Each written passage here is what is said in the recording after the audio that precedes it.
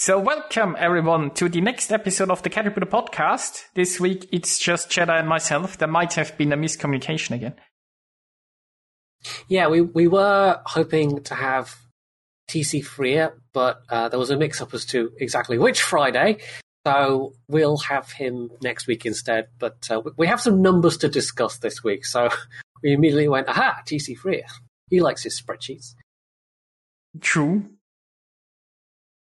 Speaking of numbers, I think the first thing is basically the devblog with the changes to the supership economy, because it looks like Wargaming wasn't very happy with the first iteration of it. Yeah, so, I mean, this is something that was sort of mentioned a while back. I think this is the first real detail we've had about the kind of changes that they want to make. And they're not just doing a simple split of what's there already. They're taking the opportunity to make some deeper changes, as it turns out.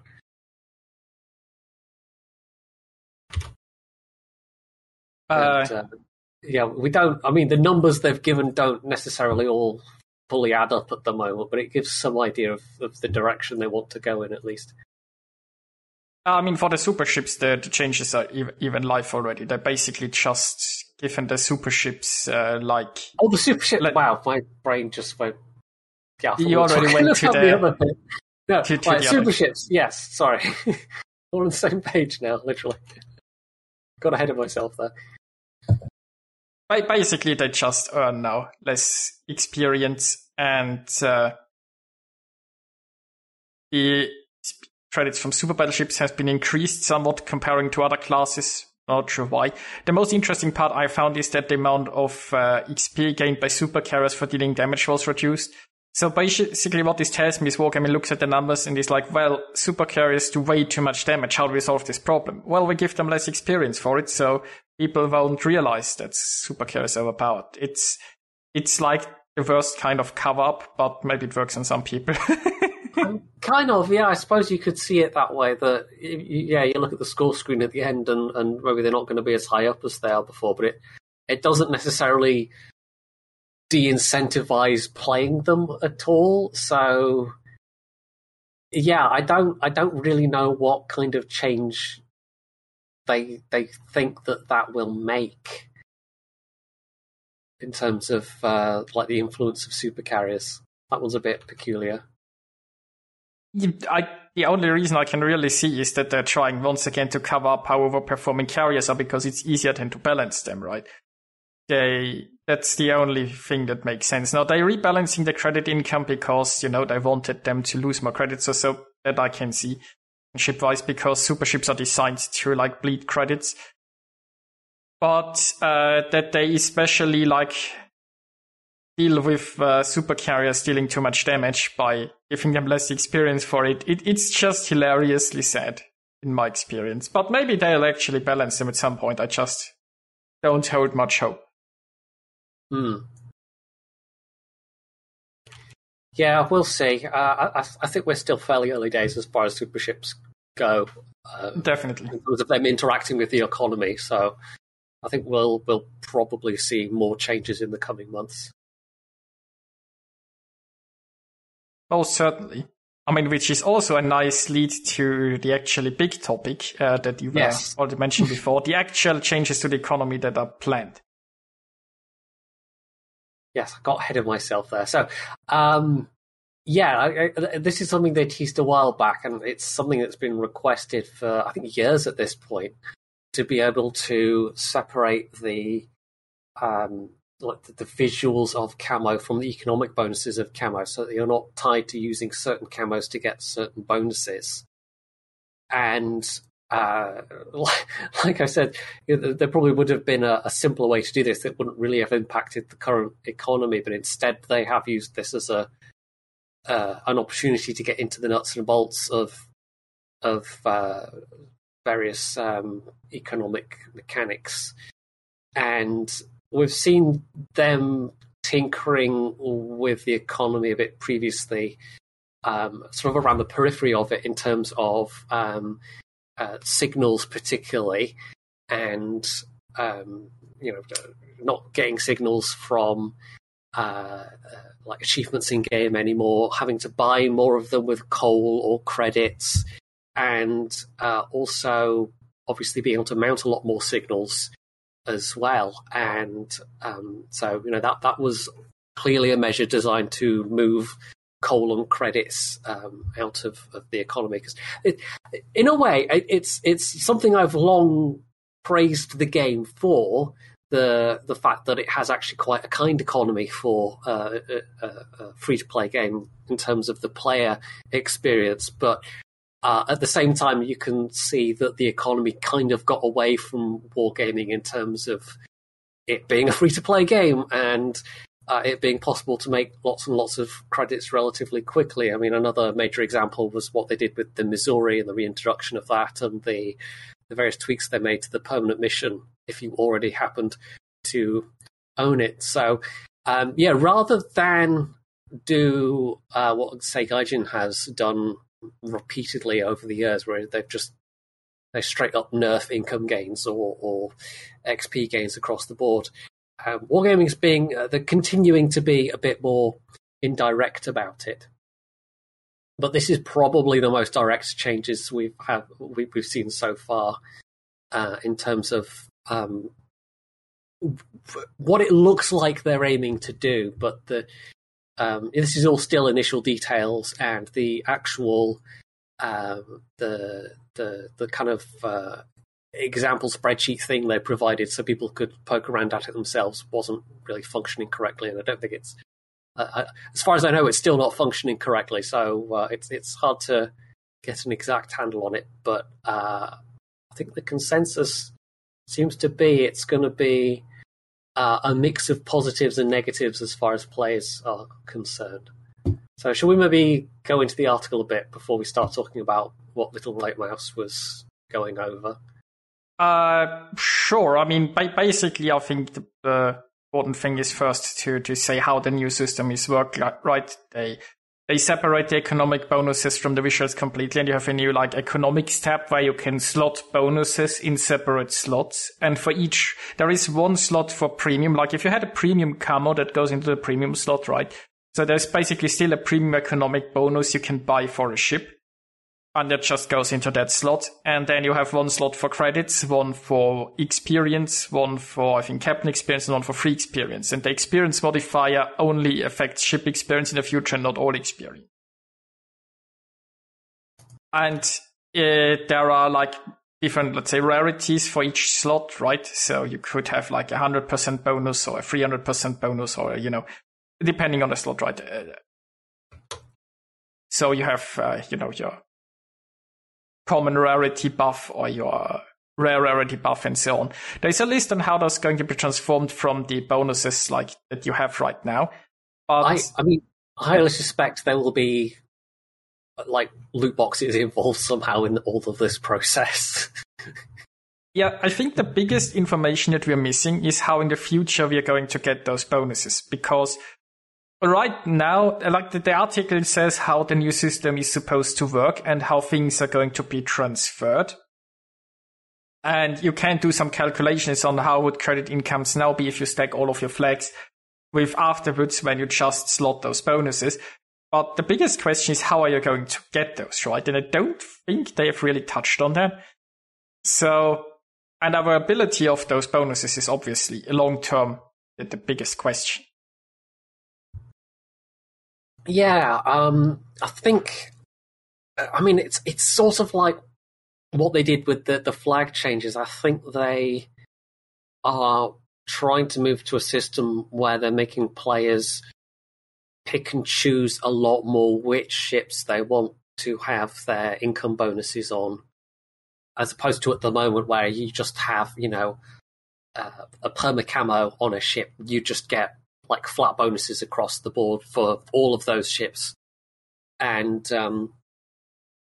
I think what they want to do is kind of decrease the level of credits overall, but just going on what's here anyway, maybe give players the ability to have greater increases from individual ships by stacking the various bonuses, which would almost I mean, at the moment, you can just kind of play whatever, and even without a premium account, you can generally do all right across the board. But this almost feels like it might be moving towards how it is in like War Thunder, War of Tanks, where you kind of have to go out and play your premiums in order to fund your other ships.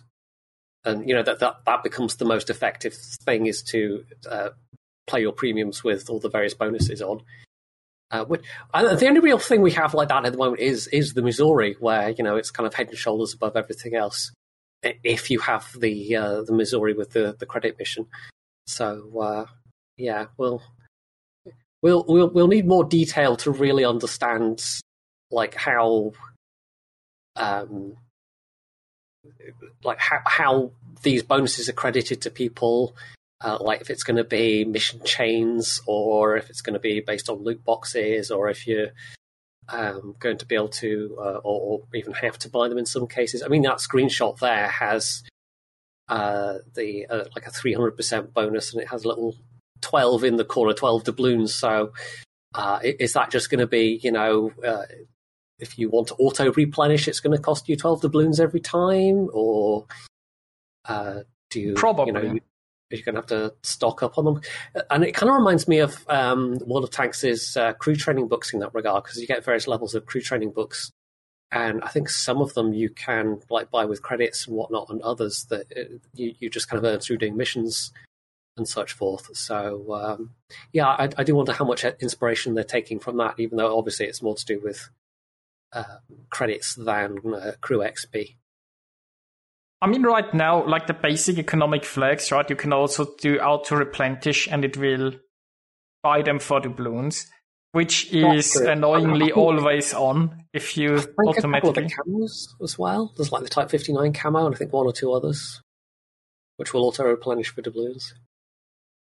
Didn't camos auto-replenish for credits? Mostly, I think there's one or two that will replenish for doubloons, though. So that kind of mechanism is already in the game in some form.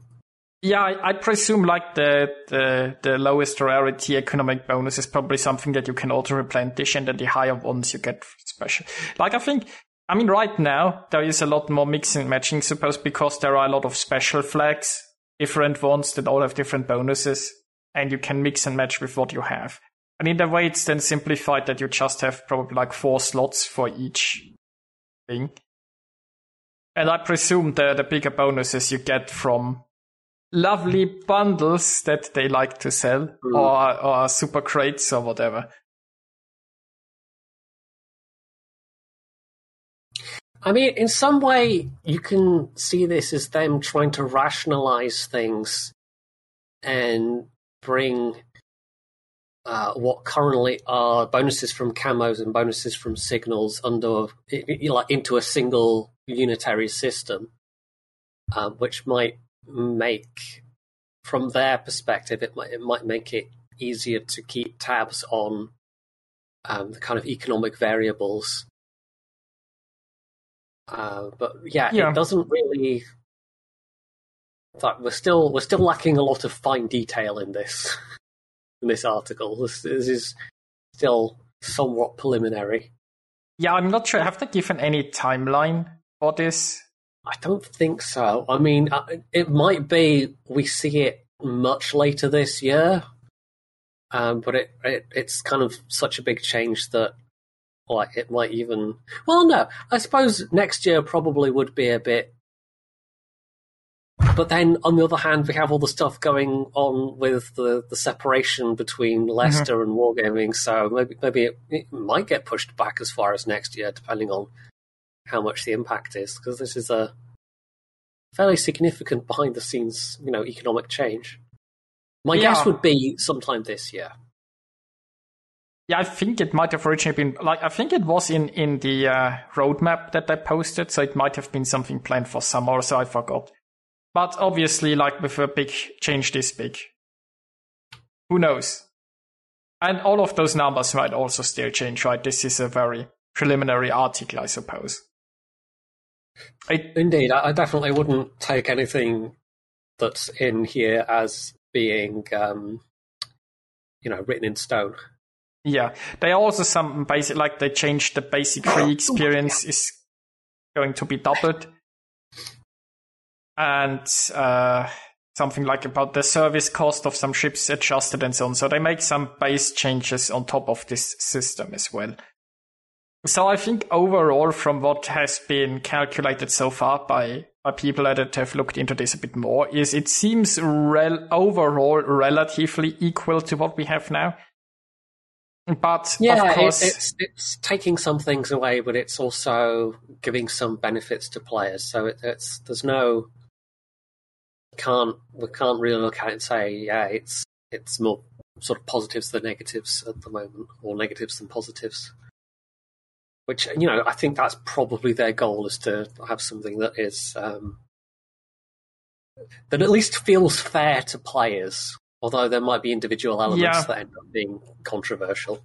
I mean, my theory is, from all of this article and what we've seen so far, is that they're trying to make it somewhat fair, in that it's possible to earn about the same thing as it is right now, and that the conversion of what we have to the new system will be relatively fair, but then they might make it just hard to earn the good bonuses in the future, right? So basically make a system that potentially could achieve what the current system does, and don't take any of the current resources away from you, but in the future be a lot more stingy with giving you the good buffs. That's something that I could see happening, of course. Yeah, I mean, this is it absolutely has the potential to be a system whereby it starts off with something very, very close to the current system, but over time, like they could tweak the odds of the various bonuses appearing for players, and nerf or even potentially stealth nerf the economy by doing stuff like that. And I mean, it might give them something, let's say, more attractive to put in loot boxes than the flags that are currently not that great. If they actually make like when you look at this, not sure what this bonus is. Was it a free experience bonus or something like that? It starts out at 300, then goes to 600, then to 2,400, and to 7,200%, the highest bonus, right? And if you make that like really rare, and you put some of those tokens into loot boxes, then you have like the crap loot that usually nobody wants, and you kind of can make things like that more interesting by offering those as prizes. So, I mean, who knows? But it's something that I could see definitely Wargaming trying to do. Certainly, yeah. That is potentially going to be a more attractive reward for people, rather than I'm going to get some random flags that I may not have any use for. And if it is going to go in loot boxes, you'll at least be able to then see the odds of actually getting, the good stuff. And as opposed to, you might get some flags, but we won't tell you what kind of flags. Also, when it comes to premium camos, from what I've seen, is that like the camo will only be visual, right? And that means they're going to split the price of a camo and partially sell you the economic bonus and partially like the visuals, right? So I don't know, a camo that was now worth 5,000 doubloons, maybe you'd pay 2,000 for, I don't know, the visuals, and then 3,000 for the economic bonus, and you can buy them separately, right? So you can only buy the visual part of a camo, you can only buy the economic part of a camo. From the way I understand it. Which also gives them a much more opportunity to monetize pure visuals, because they are now gonna sell visuals cheaper, I suppose, because you only want the economic bonus once, right? I would hope that would mean things like the kind of perma camos and stuff like the like even like the Golden Week sort of samurai ship skins that are being sold at the moment, which are, I think, more expensive than standard perma camos. Stuff like that, hopefully the price would drop. I think one big question mark is, and I can't remember, because I did read over this, but I can't remember if it addresses it specifically, but what it's going to mean for premium ships. I don't know if it does specifically address that? Like how things will I mean, change? There's got a note about Missouri right down at the bottom, but it doesn't. I suppose premium ships will just have maybe a different modifier on the permanent on the premium economic boost, and they will just come automatically with it, right? Yeah, I mean that would kind of make the most sense to do it that way, I suppose.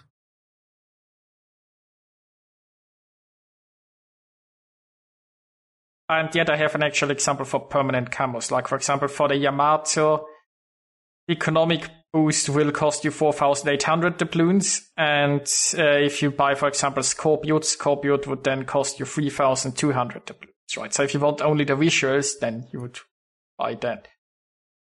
And the Type 20, like the regular premium camo visuals, would be 200 doubloons. So if you only want like the permanent visuals of the camo, it's only 200 doubloons, and the economic is 4,800, right? And Scorpioid, which was a more expensive camo because it really transforms the ship, costs 3,200. And right now that costs, I think, 8,000, right? So that is split in the 4,800 for the economic and 3,200 for the visuals. And that's actually a pretty cheap reduction when you think about it, because there are ships like, for example, the Yamato has, I don't know how it's called, it has the one with the very long range finder, very beautiful camo. It has the Scorpioid camo. It did it have camo? Yeah, probably. So not AL. Yeah, no, it does. Oh no, wait, it's like Musashi. I think it's High School Fleet. That's the one I'm thinking of. I know it's got one of the. And I mean, if you want multiple of those camos for a ship, right? That's a severe reduction. Yeah, I mean, this is one of the things that we've certainly talked about a lot in the past. Is wargaming kind of ignoring or semi-ignoring people's desire for customizations? This is, I think, going to be. I hope it's at least. I hope I'm vindicated in saying that it's going to be. It's going to make these just the purely visual look of permacamos much more popular. Because at the moment they are potentially quite an investment. I mean, I also hope that for the good regular looking camos that they'll make them more available, because. Wargaming is obviously always concerned about the economy. So if you have a good-looking camo, but it also comes with good bonuses. I don't know, for example, like Fu, you mentioned the Pi Day camo. Pi Day camo is a really good-looking one. I don't know what exactly bonuses are on. But when Wargaming gives out camos like this, right now they are always concerned about the economic impact. But if that's removed, then they have no reason to limit the supply of a lot of good-looking camos, right? I mean, obviously they want to profit from that, so they'll probably sell things in some way. But it gives them a lot more option to offer cool-looking camos that are in a very short supply right now. I'm at least hoping they will offer some, because there are so many good-looking camos that I've barely ever used, because I'm like, yeah, I have 10 of those. They would look great, but I only have 10 of those, so I'm never mounting them. Mm-hmm. I get to look. Yeah, there's a couple where it's just like single digits, and I get to look at them in port once in a blue moon, but I'm never actually going to use them in a game. Yeah, it's so sad. You look at it in port like, that's a good looking ship. Now let's mount something ugly and go to battle. So yeah, for those interested, like in this article, there's a conversion calculator that I don't think it has fixed yet. So I think Little Mouse has found some errors in this, and I don't think Wargaming has fixed it yet, although I'm not sure. So take any conversion things here with a grain of salt. I mean, take any numbers in this article with a grain of salt anyway, because they are all still in testing or being planned. Yeah, some of these things might change, but I mean, there's certainly going to be some good benefits for players overall. I mean, especially if you're a free player, the base level of free XP gain is going to double from 5 to 10%. So that's going to be quite nice. And ships are just going to, as a freebie, get baked in the baked in, was it like 3% concealment you get from mounting a camo? Although the flip side for that is that everyone's going to lose the 2% dispersion penalty that other ships have for firing on you when you're mounting a camo. So that is probably, like, we'll see what change that makes, because 2% doesn't sound like a lot, but with the way the wargaming formulas work, sometimes, the small percentages can make a bigger difference than you can realize. True. So we'll see how that works out. I mean, that then might end up being dropped as an idea, or potentially you could have, like, some classes, for instance, are going to miss that dispersion bonus more than others. Destroyers and cruisers, particularly, I think the squashier ships, or the ships without a large amount of hit points. So, to answer your question, Sean, all existing camos lose their economic bonus. There will no longer be any sort of connection between any visual or any economic bonus. This is all gone. No camo will ever have any bonus anymore. It's all just visuals after this change. They all get separated, and you get rewarded with the new tokens, right? If you have currently a camo that has a certain economic bonus, then you'll get a token that you can slot basically for all of the consumable ones, right? And for the permanent camos, you basically get a permanent increase on the ship in. Yeah, one change they are making, and again, I think this is just simplification, is they're removing the service cost reduction and replacing them across the board with just credit income bonuses. So I think that's one of those things that is just trying to make things simpler on their end. But that's not necessarily going to have an effect on players' total earnings. Yeah, I suppose. And it's also going to be interesting because with like the remove of stats from camos, how much the 4% dispersion, that's something that you can't get back, right? While the concealment the base concealment of all ships is going to be changed to include the lack of concealment from camos. So concealment should be the same on all ships, but the 4% dispersion, that's not being compensated for. That's going to be probably the overall most, well, to me anyway, that seems like it's going to be the most kind of generally controversial thing, because that's kind of it's a nerf for everybody's survivability, and it's a buff for everybody's accuracy, even if it doesn't necessarily seem like a huge one. And I don't think I've seen a rationale for that. It says it several times through the article, but I don't think they've really said why they want to make that change. Honestly, I would assume that they're just they would have to change the accuracy on all ships if they, or I don't know how, maybe it's just that they are too lazy to find a way to implement it. I think like that. And they don't feel like it's going to make that big of a difference.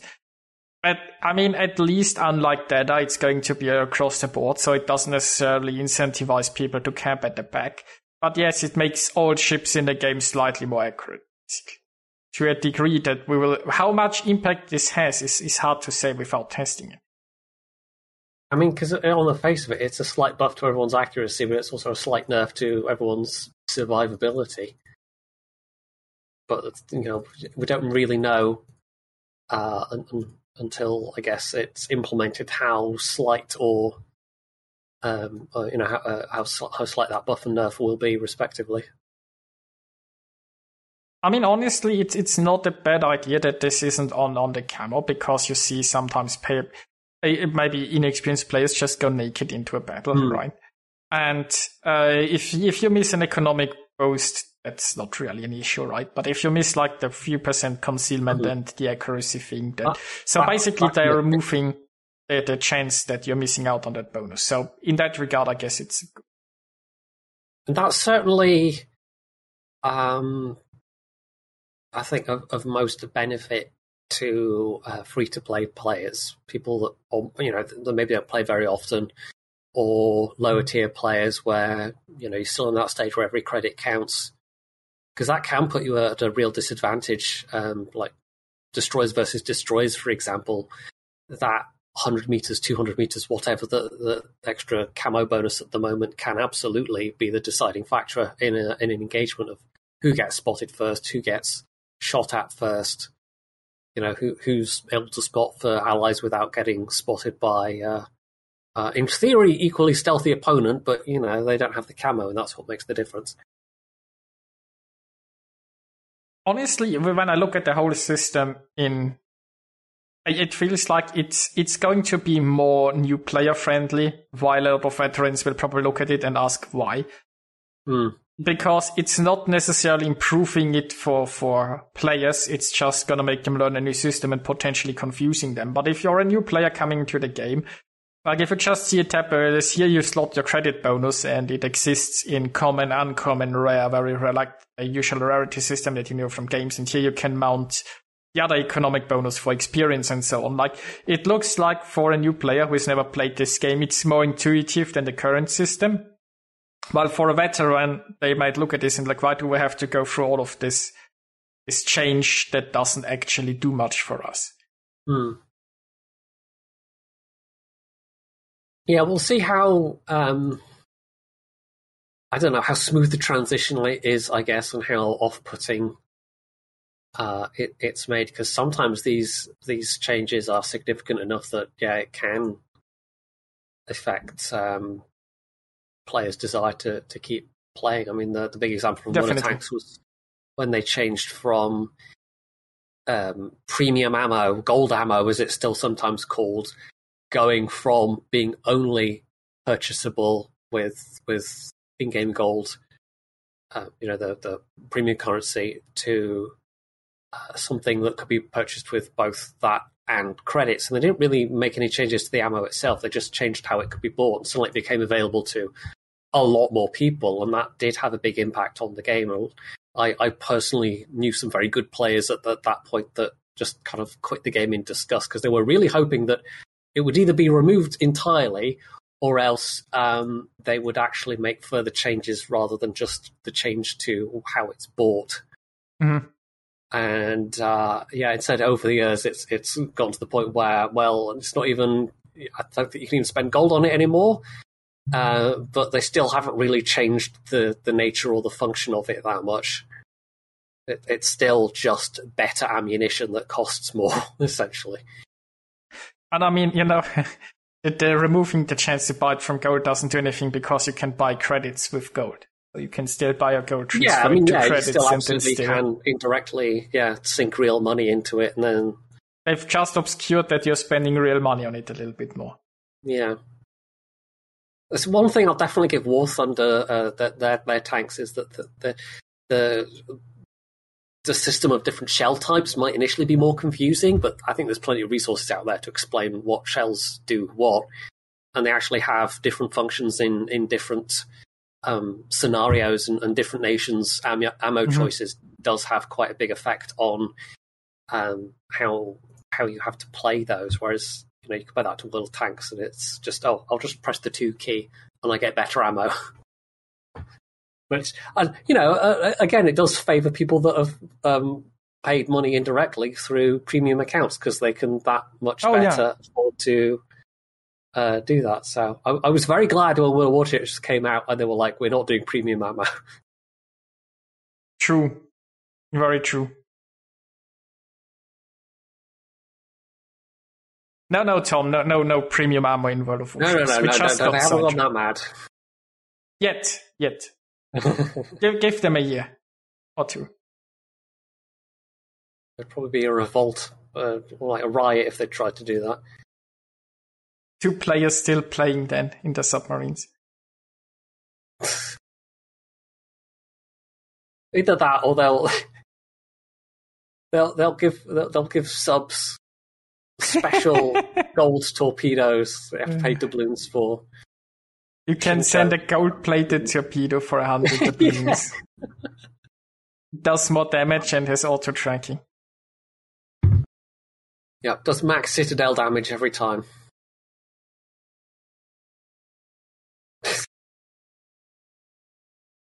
So yeah, overall, like the economy, as I said, right, if people are more interested, there is a lot more in this article. There is a calculator that may or may not work correctly. And overall, it looks like they are going to be at least initial relatively fair with the conversation, and then maybe they will just make their money in distributing the bonuses differently. But it's way too early to tell how it all will turn out and if it even can. But the positive news is definitely if you are a camo collector like me, that you'll probably get the visuals cheaper because they're separated from the economic bonus. Yeah, definitely. And hopefully anyone that's got a... we don't know how generous they're going to be, but anyone that's got a good stock of camos and signals will end up with a very good stock of these bonuses out of it. But like I said, I think their intent is to get people to be having specific ships that they put all their good bonuses on, and then earn less, generally speaking, across the rest of their ships, which indirectly will. I don't know if this is their intent or not, but it indirectly will potentially make premium ships more attractive as well. Potentially. But given that we don't quite know what they're doing with premium ships, because they only really address perma-camos, so we'll see. Well, I mean, premium ships have perma-camos on them. They do, but they have kind of better baked-in bonuses than the standard tech tree perma-camos for each tier, generally speaking. Yeah, but I suppose they just have a better than passive premium bonus on them. Potentially, yeah. As long as it's, I think that's one thing they probably will be quite careful about is making the earnings of premium ships be comparable. Because if you start monkeying around with stuff that people have paid money for, and potentially, people might have quite a lot of premium ships at this stage in the game, that's the stage where you might end up opening yourself up to lawsuits and such like. So I think they might be extra careful about that.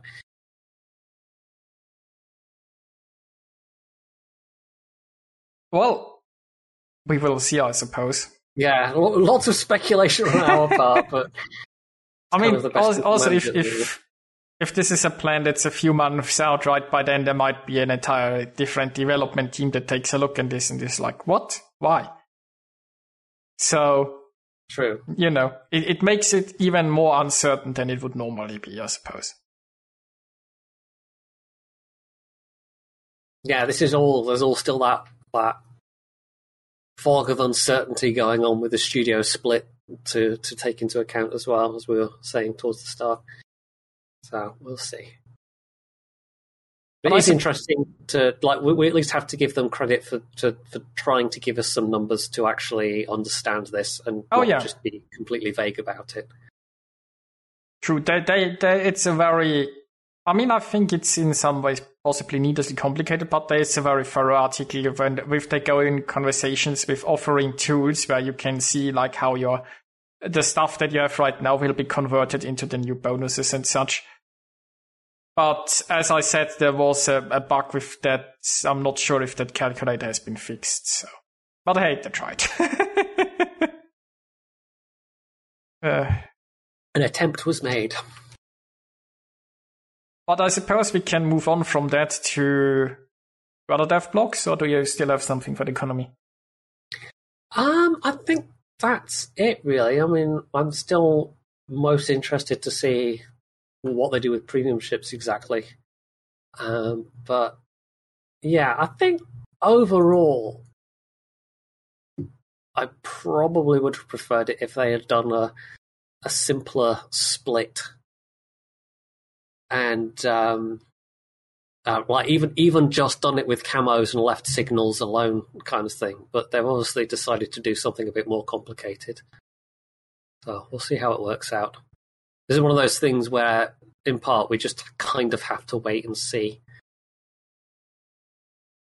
True. But there's no obvious, huge, massive, honking, great big red flags so far.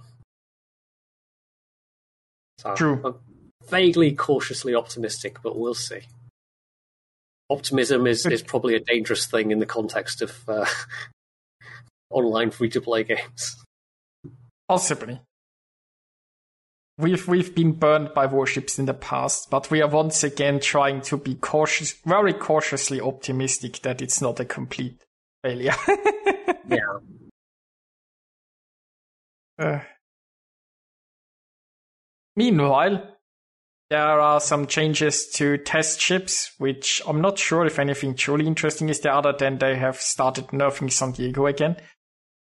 Yeah, they've knocked the sap on the head a bit, which is, I don't know if that was maybe to be expected. I mean, that's a fairly major change, though. Especially they also changed the reload. So I'm not sure how it stands DPM-wise now, but it's like San Diego started out being reload booster focused, but with the reload booster, it was worse than an Atlanta. So basically, a tier 8 ship with less DPM with its gimmick than an Atlanta, right? So after a lot of backlash from the community, they actually buffed the ship, and now they're back to nerfing it again. I'm not sure how much it has been nerfed by that. But this is a fifth of the damage has been taken off per shot, and the reload nerf. I do wonder how much they have given themselves this issue with making it an SAP ship, because you've got to with the SAP being particularly effective against destroyers and other lightly armored targets. Like you've got that as almost a separate balancing issue from the SAP versus everything else.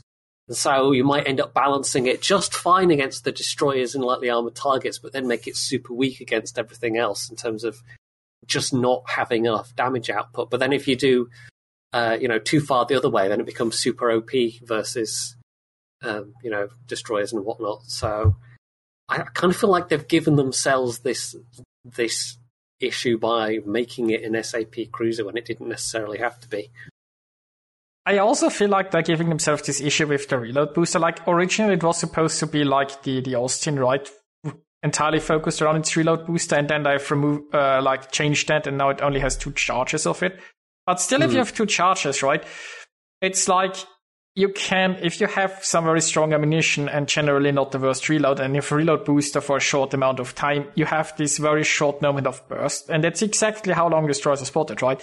So if you pair that ship like with a raider, and then you raid a destroyer, and you only see that destroyer for like 10 seconds and can shoot it, but if you can burst a lot of damage thanks to reload booster in the 10 seconds, then it's certainly inflates the damage that you do, or like the effectiveness of the ship, but only in those right circumstances, which also will be less once people figure out how powerful the San Diego is, right? If you're a destroyer player, you know which ships you need to be more careful around. The more, this is a problem that, I mean, it's certainly not going to be unique to this, but there's certainly ships in game at the moment as well, where the more specialized they are, kind of like the less generally useful they are. So you might have circumstances where they can absolutely kick out a bunch of damage in short order, or some specific circumstance where the combination of consumables they have is exceptionally useful, but then the rest of the time is, functionally kind of dead weight, doesn't do anything. And I think those kind of ships are always going to be a tough sell to a general audience, because if the promise of the ship is, well, like 5% of the time you get to be really super, super effective, and the other 95% of the time you are absolutely kind of subpar, not really contributing that much to your team, most people are going to look at that and say, pass. There will be always some niche of players that really like that one thing and will be happy to accept the 95% downtime, as it were. But I think this almost goes back to something we've said previously, with the fact that they picked a really, like, within NA anyway, something that is a comparatively well-known ship. This was a bad ship to try and stick a really niche gimmick on. It'd be like taking Warspite and sticking a super, super niche gimmick on it. Yeah, And it's also the problem with these niche gimmicks is that they're a lot harder to test because a lot of it becomes understanding the gimmick and playing around it. Mm-hmm. Now, while not everybody in the player base is actually going to play around things like that, but the more known something is, right? For example, if you don't know that a battleship has torpedoes, right? Once it's widely known that the battleship has torpedoes, people will play differently when they counter this ship. So and if a battleship has torpedoes, it's just a small gimmick oftentimes. But for something like the San Diego, if you only have 2 reload booster and it's balanced around getting the most out of these 2 things, it's first of all hard to play. It's often frustrating if you fail to use reload boosters properly, and it's going to be a lot less effective once people know that they just need to play around those 2 charges. Mm-hmm. So yeah, I think if they'd made it something else other than the San Diego, then I think the reaction might have been a bit more muted. But they've kind of hit themselves with a double whammy, really, there. So we'll see. Yeah, we'll see what effect that has overall. But yeah, it should be noted. I mean, in that where is it? I think there's a later one where they said they actually have nerfed it again. So it was 5 to 5.25, and then in the changes to test ships 11.3, it's then going to 5.5. So yeah. Actually, no, that's even in the same article. That's weird. I just noticed that. Why is that twice in the same article? It says it's going from 5 to 5.25, and then further down the same article it says it's going from 5.25 to 5.5. I'm confused now. I thought that was a separate... I was scrolling down and thought, oh, that must be a separate article if it's... Yeah, it's just above where it says the Aquila. Why is it listed twice? Which one is it? No, the first changes were applied to the live server before the end of the week, and the others are with the next update. Okay. Wow, okay, that's me not reading the headers properly. It's in so basically, they felt San Diego was so overperforming that they immediately nerfed it in between patches, and then they decided to nerf it further. And there's going to be an even further nerf. Right, okay, that's unconfused my poor brain there. But it's interesting because from what I've seen, the San Diego doesn't look that dangerous. But, I mean, we'll see. I'm concerned that Wargaming is basing this around some people very effectively using a gimmick because nobody knows it's there. But we'll see. Yeah, I mean, there's the danger that they released it in an over-nerfed state, nobody plays it, and it just remains in that state forever and ever because, people were being... overly effective in finding those scenarios where it does work very well compared to what the general player base would be able to manage. And once a ship kind of gets the reputation, it's hard to recover from that initial reputation.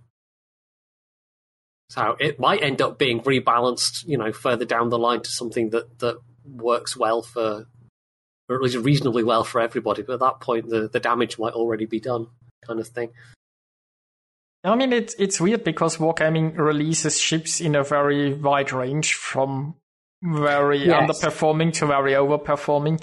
So whenever they make changes like this, I feel like, I mean, it's fair to say I've lost a lot of trust into Wargaming because from the things that they release, we see that they are often wildly unbalanced in both directions and they are very reluctant to change it afterwards. So them nerfing San Diego heavily again, I don't necessarily think that the ship's as strong as Wargaming believe. I have never played it, obviously. I only have seen stats. But knowing Wargaming and the way they usually behave, I wouldn't be surprised if San Diego comes out in a very weak state and then stays there for years.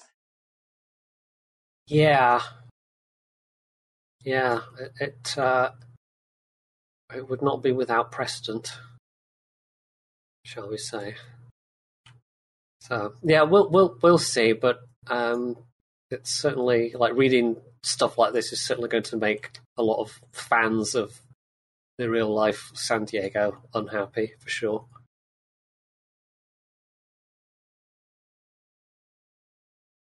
Well, and then, I mean, there are a lot of other ships that it's always hard to like if you have never played them to see how they impact. And for most ships, I don't even know their test ship stats that well. San Diego just has been a topic that we have discussed in the past because San Diego was memorable because they tried to release it in a state that's worse than an Atlanta at tier 8. So. Yeah. So it's interesting when you see a ship for wargaming, like the initial proposal was so bad that it's face palming worthy, and then they buffed it a little and then they nerfed it immediately afterwards. So let's just say San Diego is something that's a little bit, has more eyes on it. Yeah, I think that's probably a fair way of like, it's certainly a quite a high profile example of, and you don't often get, like, we have had in the past, ships where just the core concept seems fairly fatally flawed, and I can't remember what the last one we had, like the original Pobeda, maybe / Slava, or whatever it was that the test version was, which was a bit like, insane long range accuracy, which we still kind of ended up with in the game, but I think it was toned down from what they originally had in mind. But yeah, there's been just a couple of examples over the years, and this is I think certainly one of them where you just look at what the core idea of the ship is and think, no, that's not going to work. Lo and behold, they have had much difficulty in actually, balancing it, unsurprisingly. I mean, you know what? It reminded me a bit of what was it? The set. It's at 39 or so, like the tier 7 premium German destroyer that originally was planned at tier 8. And people took a look at it and it was worse in every stat than the existing Tectri ship, right? And it's just like the Tectri ship wasn't that great and this was worse in every way. Logan was like, we don't, no, this is a fine ship. No, this is perfectly fine. And then they basically took the ship, including the tier 8 module slot, and just moved it to tier 7. There might have been some slight changes there, but they more or less took the concept that they wanted to put at tier 8, put it at tier 7, and it wasn't overpowered. Not left it there. And this is sometimes baffling because they have proposals that you look on paper and you see it like, this makes no sense. And Logan was like, what? Why? I mean, we don't see why this wouldn't. Oh, wait, this is actually right. We could do 7 ship at tier 8. Yeah, maybe you have a point there. Let's just call it tier 7. They do occasionally make decisions.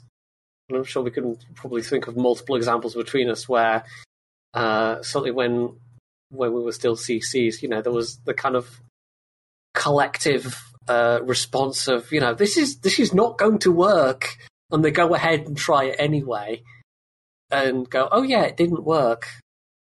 But occasionally, even when there was the mass, that's not going to work, they went ahead and persisted, and, we had to wait quite a long time for well, actually, that didn't work. And sometimes we never heard well, that didn't work. And we have, questionable things in game, like I don't know, Italian battleships, maybe? Still not a popular line for some reason. I mean, I'm more lenient with concepts that just haven't really been tested yet. Even if it's a concept that you look at it at paper and you're like, this is never going to work, and we still want to test it, then I'm like, okay, maybe like just most people are wrong and they are onto something and it surprisingly works out, even though it doesn't make sense. So I can at least somewhat look at this, yeah, okay, test it, right? Because you can always. But if you have a concept that's on paper, if you just take a ship and make it worse in every regard and be like, hey, this is this new ship, then it's like, what's the point? Like, this doesn't even there is nothing to test, right? If you make a ship worse in every stat, then it's a worse ship. It's like, maybe it's secretly not. Mm-hmm. Those are the things that, like, where you can't even argue, well, we should test this, right? It's like, no. But anyway. So, yeah, I think the saga of the San Diego might go on for a little while yet, I guess. We'll see. Then we also have... Oh, I was going to say, the only other interesting thing on there is maybe the changes to the Aquila, which is getting smaller squadrons, fewer planes overall. But they're also making the Torp bombers more effective, it looks like. So I do wonder if that's going to be the focus of the Aquila is torpedoes. We've had a lot of focus on different types of, drop bombs, AP bombs, skip bombs. So this might be a more torpedo-focused one. I have met, I think, one Aquila in games so far, and it hasn't really come for me, so I have absolutely no idea about how the Aquila will perform. I guess we'll see. I mean, that's probably going to be testing for another couple of patches. Another patch or two. Yeah, then we have also some changes to like non-test ships, and Buffalo is also getting nerfed, Tom, right? So that's the first thing. They nerf basically the US Raider. But the good thing is they actually made their surveillance Raider now the default consumable in the slot. And that's something that should have been done a few years ago. But, better late than never, I suppose. Yeah, we won't see. Like, you would hope somebody that's gotten to tier 10 wouldn't be, I took the spotter plane on purpose, but there might be somebody somewhere that just didn't ever click that thing on the consumable screen and wondered why they didn't have radar, but everyone else did. It's the fighter plane that's the default consumable. Oh no, well, yeah, I knew it was some kind of catapult something. Yeah. If they use spotter plane, they actually selected it. If you see a fighter plane Lemoyne, it might be that it wasn't aware that it can change it, or it's the first game and it's forgotten to change it. But because I've a few weeks ago or so, I've seen a fighter plane Lemoyne, and then we started a discussion why would you ever use a fighter plane, right? And then I checked, and it's like the default consumable if you buy the ship. But my personal theory about this Raider change is that they want to make the Annapolis different, because I presume the Annapolis has 40 seconds. I haven't checked actually, but I would have presumed it has the same radar as Des Moines. But they want like the radar to get longer in the higher tiers, and they didn't want to give the Annapolis an even longer radar, so they're just nerfing the ones below that to make Annapolis stand out more. That's what I assume. Yeah, I mean, it might be that. I think maybe there's also a little bit of, like, there is so much radar at high tiers these days, and especially if you're using the correct modules, you can get that 40 seconds up to, I can't even remember, you can get up to like nearly 50 seconds, I think. Yeah, probably. It's quite a hostile environment for destroyers. Like, if you see a Soviet radar, at least it's going to be over relatively quickly. But if you see a Des Moines or a Buffalo or a Worcester or something like that, that area is going to be denied for quite a long time. And if somebody pops up at relatively close range and you're not that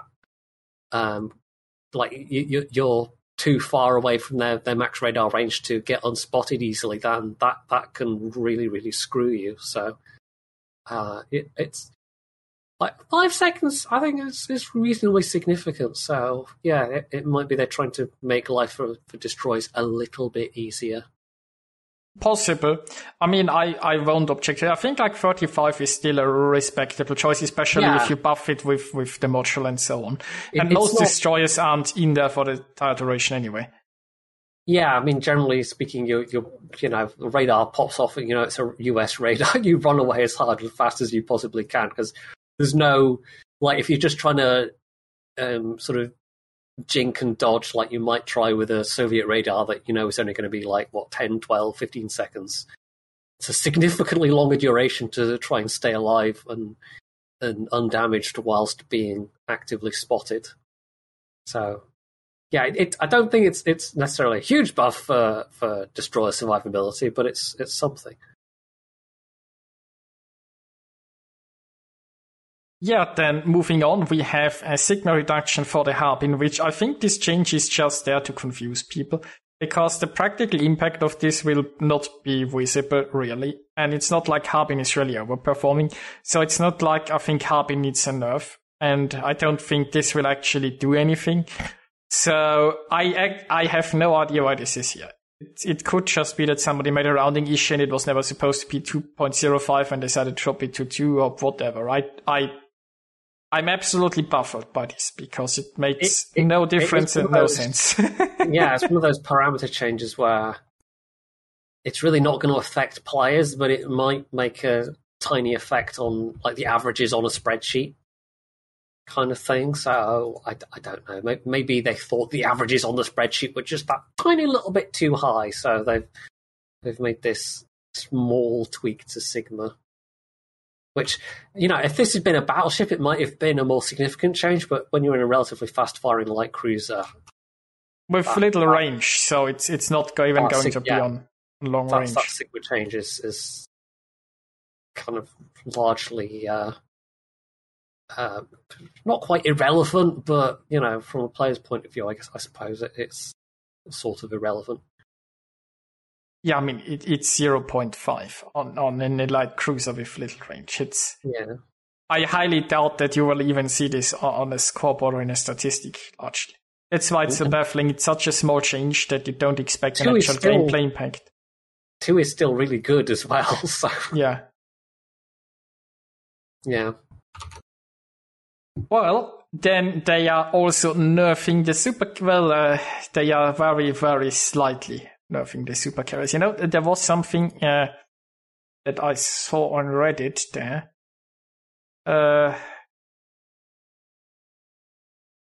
Something about the damage. There it is. United States 527,797 damage. The European record. So this ship has been out for not even a month.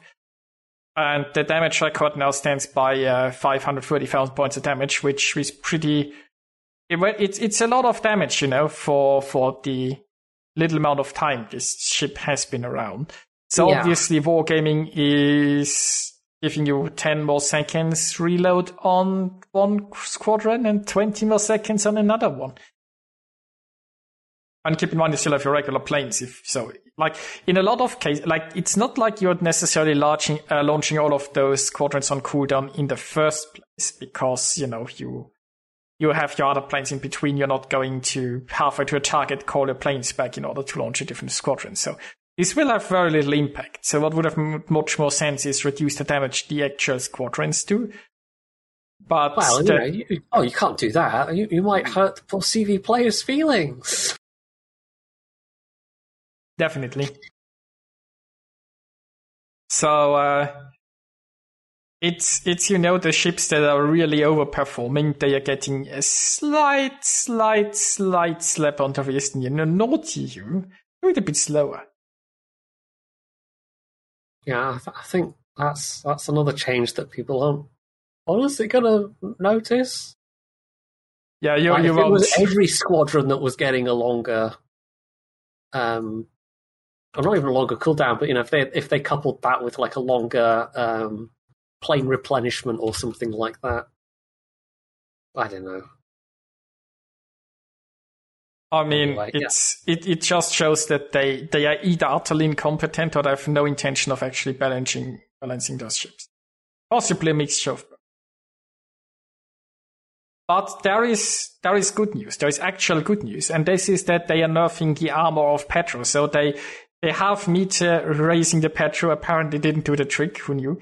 So now they are actually working on the armor. So this is a good thing, because the problem with the Petro was always that it's too tanky, and they are finally trying to address that. So it took them a long time, but good change. Actually, good change. 50 to 40. That's going to, especially with the deck armor. I mean, that's going to mean. I don't have the numbers to hand, but there's going to be certain cruisers that can now do deck HE pens, I think.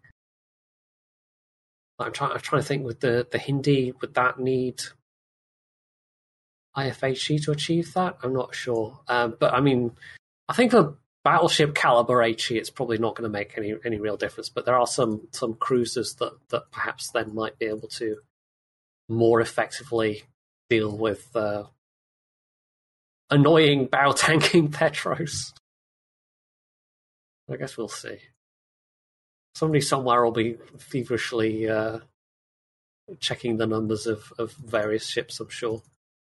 Possibly, but definitely like they're going in the right direction with the Petro finally. So credit where credit's due. That's good.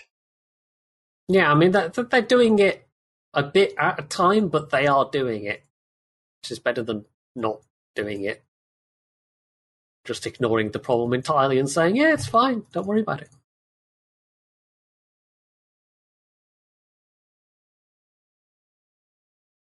So Henry gets slightly better rudder shift, which is probably also welcome. Yeah, nothing significant, but that's what 0.7 seconds, better part of a second. So again, kind of a smallish change, but in the right direction. There's also a slight nerf to Ragnar. That's been a bit of a sleeper hit, that one. I think there are a lot of people that... I've just realised my webcam's kind of freezing, and I don't know why. I guess Ragnar's steel ship, right? It's one of those ones where I think a lot of people didn't kind of realize how effective it could be, and then there's been some quite popular streamers and YouTubers have gone, oh, actually, yeah, this is pretty good, and it's maybe kind of gained a bit more recognition. Maybe there's been more people playing it, and Wargaming have realized, oh yeah, that can be quite effective. So it's not a particularly big nerf, but it is a nerf. Yeah. 3.4 seconds is still a really quick reload. Definitely. I haven't played the Ragnar myself. I've run into them and they can be quite scary. So I have no problem with that nerf so far. And I also haven't felt like Ragnar is that overperforming that they'd have to hit it with a big nerf hammer. But as I said, I haven't played it myself. I guess we'll have to keep an eye out and see if there's any subsequent Ragnar nerfs like we've had with the Petro.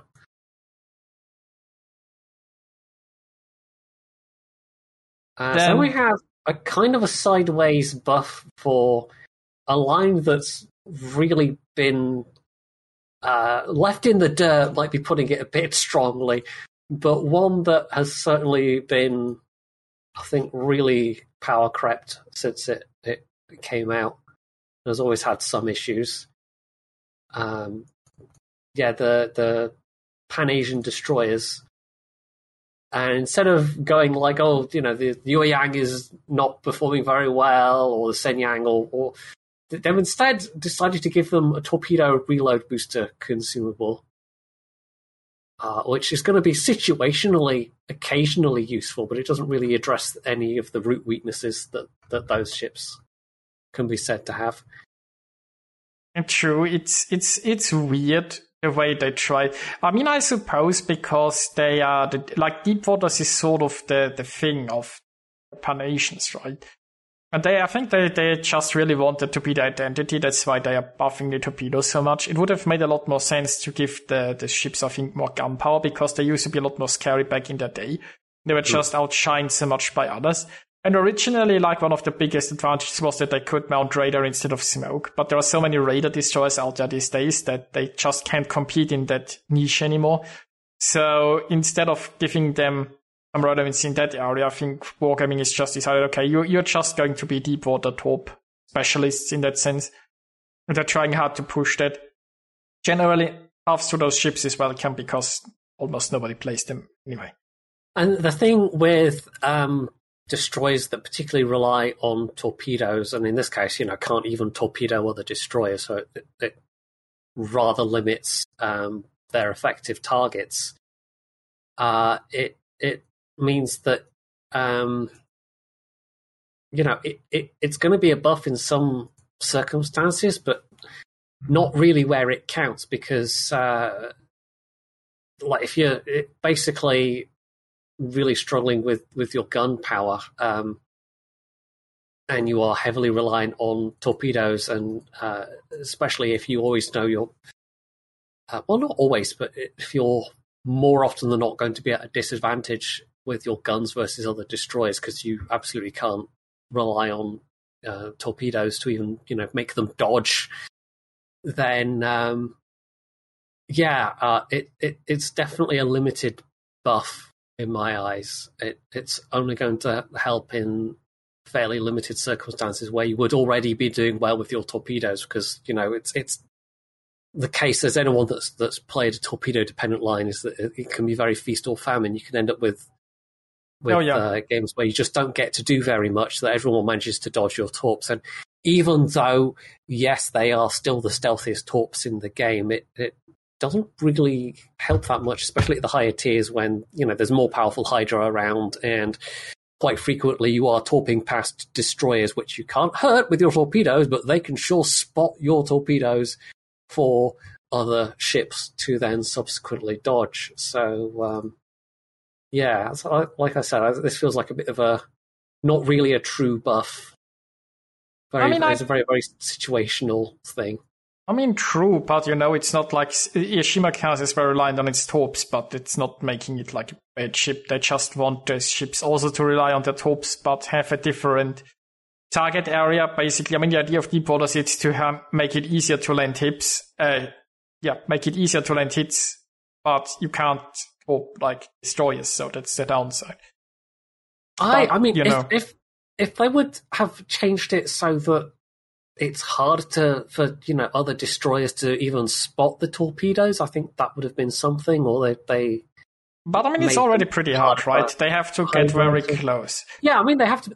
They do have to be close, but there have certainly been, especially with the high tiers. When there's that abundance of Hydra around. But I have been sucked in by the destroyer spotting, because I've had it like a destroyer spotted the torps, right?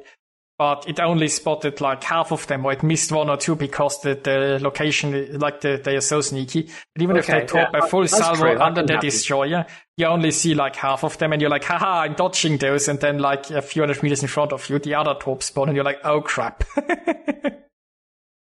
So. To be honest, if I was going to take a deep water destroyer, I'd probably still rather reach for the Asashio rather than any of the Pan-Asians. But yeah, I think the line still peaks at tier 7, to be honest. Mainly because the tier 7 gets those excellent British turret angles.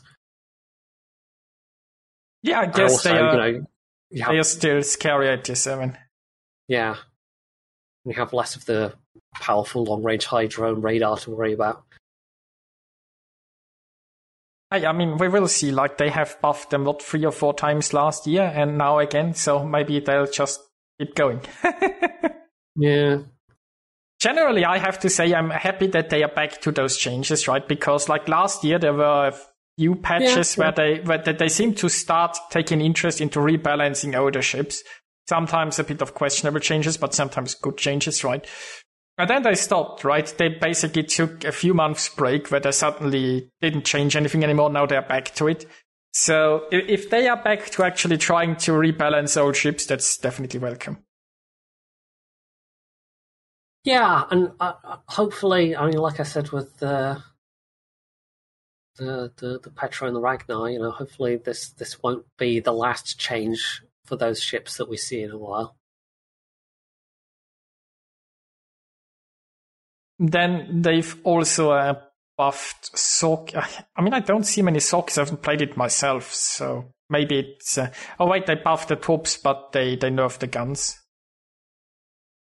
I don't know. I haven't run into many Sokis.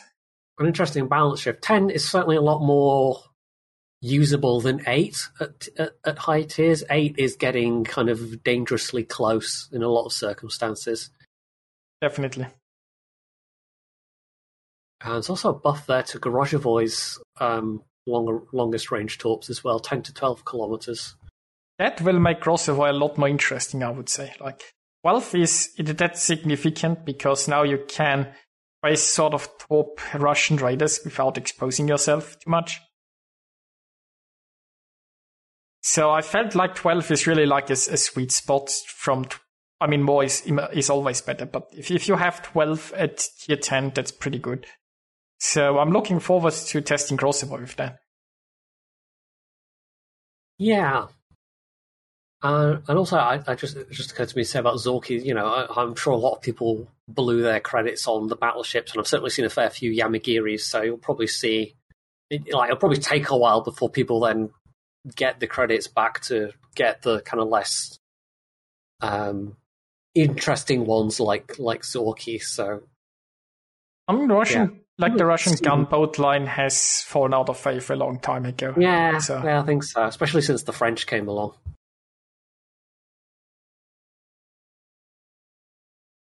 Also, talking of ships with an initially completely flawed concept, Belfast 43, which I think when it very first came out, it only had like 2 of the short duration smokes or something like that.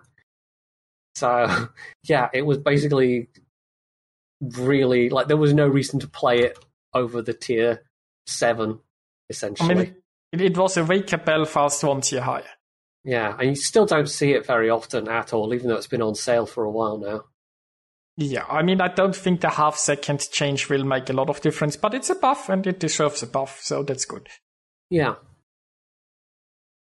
There's also, under that, we have another cruiser buff. In fact, we have 2 cruiser buffs, but the Hipper. And this one was, like, I would not have said offhand that the Hipper was particularly underperforming, but clearly it has been underperforming a bit if they've decided to knock off that half-second reload. So that will, over the course of a game, have I would think, a reasonable extra bump to DPM.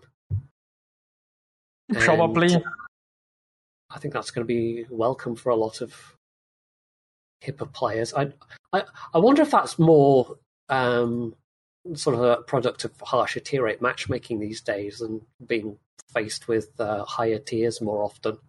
Maybe that's been depressing its ability to do damage if it's just surviving less. I mean, it also always, I feel, fell a bit short with the Prince having the heal, although the Hipper always had a bit better reload. The heal is just much more powerful. They tried to differentiate them that way by giving the Hipper that boost to its reload. So yeah, I think Prince is still. If I was going to pick one of them, I would probably stick the Prince. Take the Prince Eugen just with its ability to last longer with that heal. But I might have to take Hipper out and see how it feels with the 10.5. And in that vein, Talon is getting a half-second reload buff as well, which I haven't played that much, so I can't really say that much about the Talon. I don't know. I don't know if you've got anything to chip in. It's is it 180 mil guns on the Talon? That's the one that has the Hipper hull, right?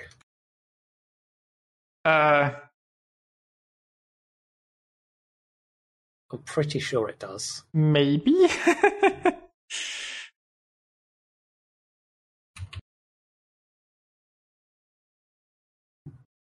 I'm looking it up. No, that's the wrong Talon. That's a Kara class cruiser.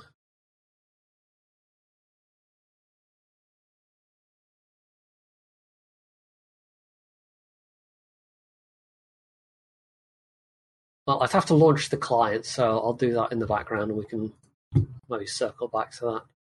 Okay. So yeah, the carrier like Chekhov getting nerfed, I always like to see carriers getting nerfed, but there are a lot of carriers missing on that list that should get a slap, to be honest. Yeah. But yeah, they're nerfing torpedo damage and skip bomber damage and fire chance. Yeah, so that must have been doing really quite well for its tier if they've decided to nerf torps, skip bombs, and fire chance. Like that must have been really overperforming, because that's not just like one small change. That's some kind of that's like 3 fairly moderate changes, I would say.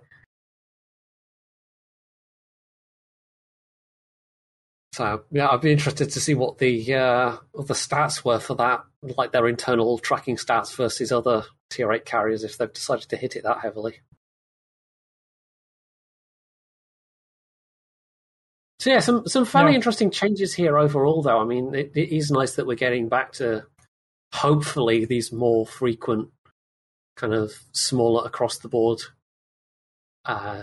changes, because it's the nature of any kind of free to play game where they are constantly adding stuff that, like, if they're not also at the same time looking at balance and making smaller balance changes on an ongoing basis, that's going to sort of lead to cumulative problems later on. Definitely. And there are no really bad changes in this, I think. I mean, there was something like the United States and the Eagle would need more of a nerf. I think the Harbin thing is pointless, but there's nothing like really offensive when I look at this. So overall, pretty positive, yeah. Yeah, I think so. Which brings us to submarines. Yes. Also, yes, Talon is the one that's on the hip with the 180 okay. millions. Yeah. So submarine changes, there are surprisingly few changes. There is also something that there is an interesting article here for if they want to take a look themselves. It's on Reddit. I can also throw that in chat here. So basically, some smart people did some testing and some maths on some data mining on depth charges and how splash damage and so on works against submarines. And I guess we can go over Reddit first and then do what they are changing, or... Yeah, it does have some conclusions that I think partly people had already figured out, like the stuff about damage saturation and yes, the kind of like the increased the way they've increased the durability of submarines overall. Yes, so basically submerged subs have practically the same durability as French destroyers, so we've already known that, right? If they just go down, they are hard to damage, let's say. Then there is also HE or SAP is a lot better because there's, I think it was about the splash radius. It's like AP has very little splash, and submarines are very hard to hit directly, so oftentimes your shells might just only hit close. So it's a lot more unreliable to shoot submarines with armor piercing. So it's even more important to switch to something like high explosive to ensure that your shells actually hit damage. Mm-hmm. Then about the depth charges, that something that's very interesting, put it like this, is about the air depth charges, right? Now those are about the air, not about the one that you drop at the back of your ship. But the air depth charges have a splash damage coefficient, and if you're very close to the target, you do full damage. But as soon as you go a little bit away, it immediately drops to 35%. So the way this seems to work is it's not that, you basically dropped halfway to the sub or so and now you're getting 50% damage or something. No, it's immediately jumps from 100% to 35%. And then further to 25. And in the outer reaches of the depth charge, it registers as a hit, but it doesn't do damage, right? So in the outer edges of a depth charge hit from an airstrike, you might see that you hit the target, right? You get the ribbon, but you don't actually do damage. And those are, like, I think the two concerning things is at first that you think you hit it, but you don't actually do anything. And the second part is that the immense damage drop, right? It's not like a linear drop or anything. It's like this huge scale. So once you get out of 30% of the drop range or so, it's like it immediately drops the damage down to the bottom. Yeah, and it's a big nerf to the by far the most effective weapon against subs, which is airdropped depth charges, because there is a kind of bigger radius overall, and I think less drop off with the ship mounted ones, although they take longer to detonate, as it notes. But like usually getting to the point where you can drop ship-mounted depth charges on the submarine is way harder, and it's a lot easier for a sub to stay out of the kind of the danger area, unless there's like, you know, if the situation's really gone against your team and you're kind of left stranded, then, you know, you're kind of a bit screwed at that point anyway, but you would be in most classes of ships in that scenario. But yeah, by far the most effective way of dealing with subs usually is using the much bigger radius of airdropped ones, but they just have this such a disproportionately huge damage fall off that I think this is one of the reasons why subs are now so much more survivable, as it turns out. Yeah, also ship-mounted depth charges also have a big drop-off, but they only have one. Like they don't have an area where they do 0 damage, and they don't have an area where they do 25% damage. They just do either 100 or like 33% damage. But it's also pretty quickly where they enter the 33%, right? So if you aren't like exactly on top of it, with, as you mentioned, the smaller radius even, it means that for ship-mounted depth charges, unless you're dropping it right on top of their head, your damage is also severely reduced. So, I mean, we all knew how ineffective a lot of countermeasures were, but we weren't aware of just how weirdly Wargaming is going about this. It's like, unless you like shove the depth charge into the sub's nose, sub's just gonna laugh at you. And it goes back to, I think, a problem they've had since day one of they've put this class into a game that was never really designed for that class from the start. So it's essentially, I think I talked about this in a previous one. Like it feels like a good example of what's called parasitic game design, and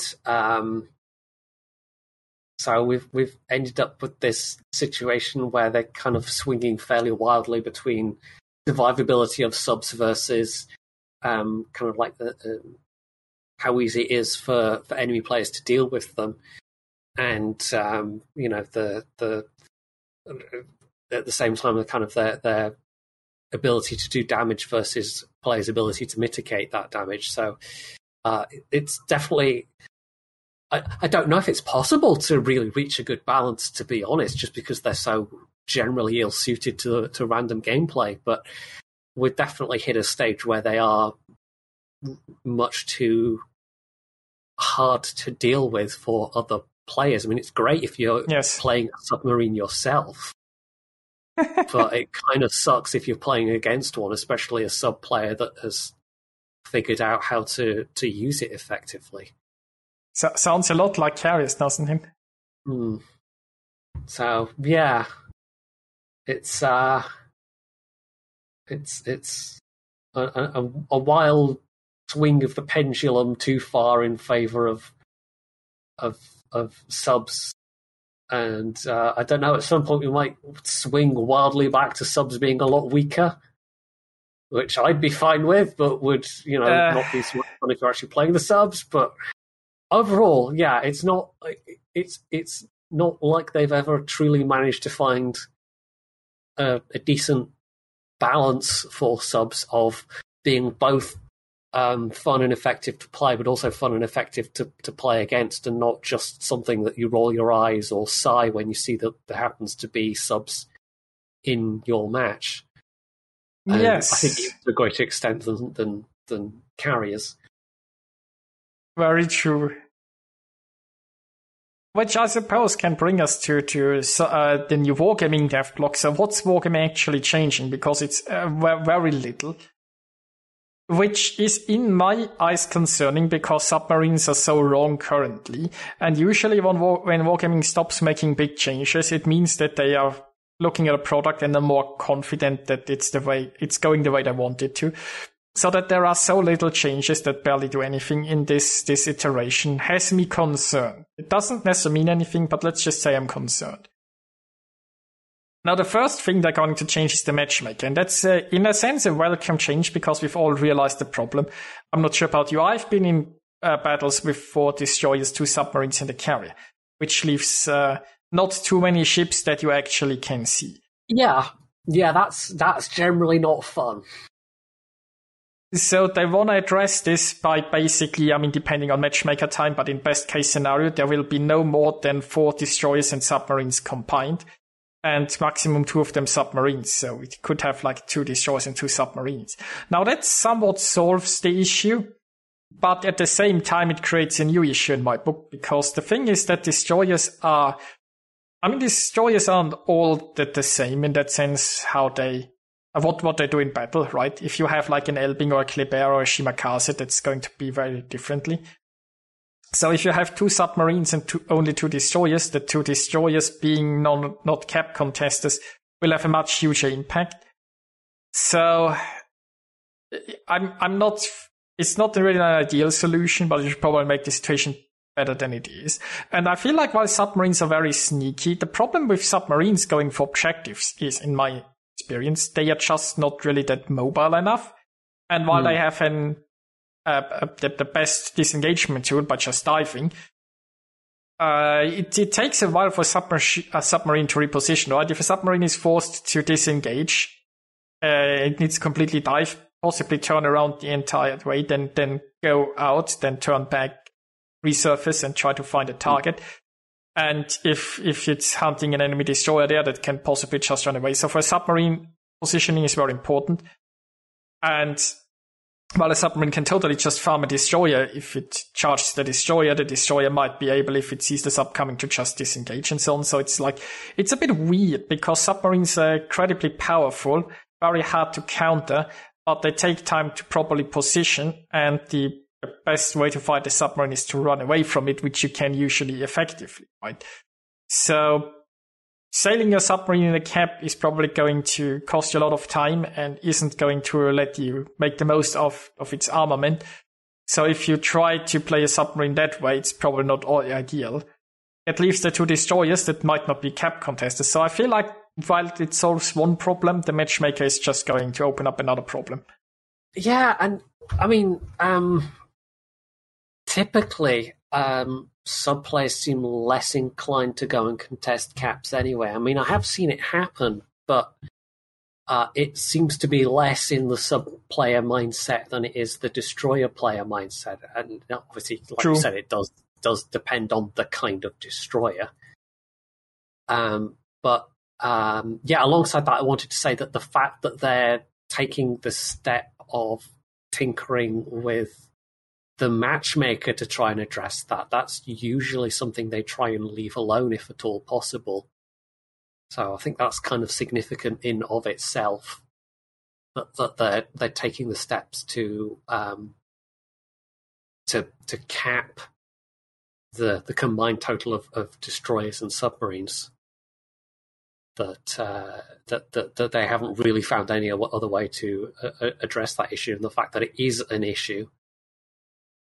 It's notable that Wargaming accepts that it is an issue, right? Because, definitely it's an issue if more than half of the team is not really visible on the map and not, actively it becomes fighting. A different game, really, and it's not necessarily a fun game. Like if you're in cruisers and battleships, you just end up with all these. It heavily then depends on the sub and destroyer players, and you can end up with one team just getting absolutely herded by these invisible ships that they can't really see. And if they don't have decent enough players in their own subs and destroyers, then at that point there's no effective counter. So it's the kind of thing where you could have said beforehand, this is going to be an issue, but it's taken it being an issue on the live server before Wargaming has decided that actually we do need to take the somewhat drastic step of actually adding heavier matchmaking limitations in.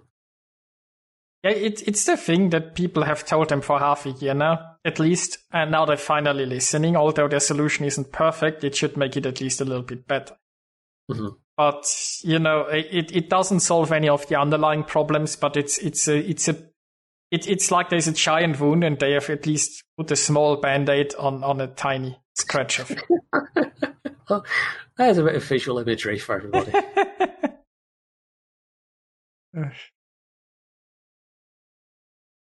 Then what else do we have? In order to unclutter the interface, the animation associated with a sonar ping hitting a target has been toned down for ships which currently have active ping sector. I mean, that's good, right? Because it gets annoying if you're already pinged and you constantly hit a ping thingy. Mm-hmm.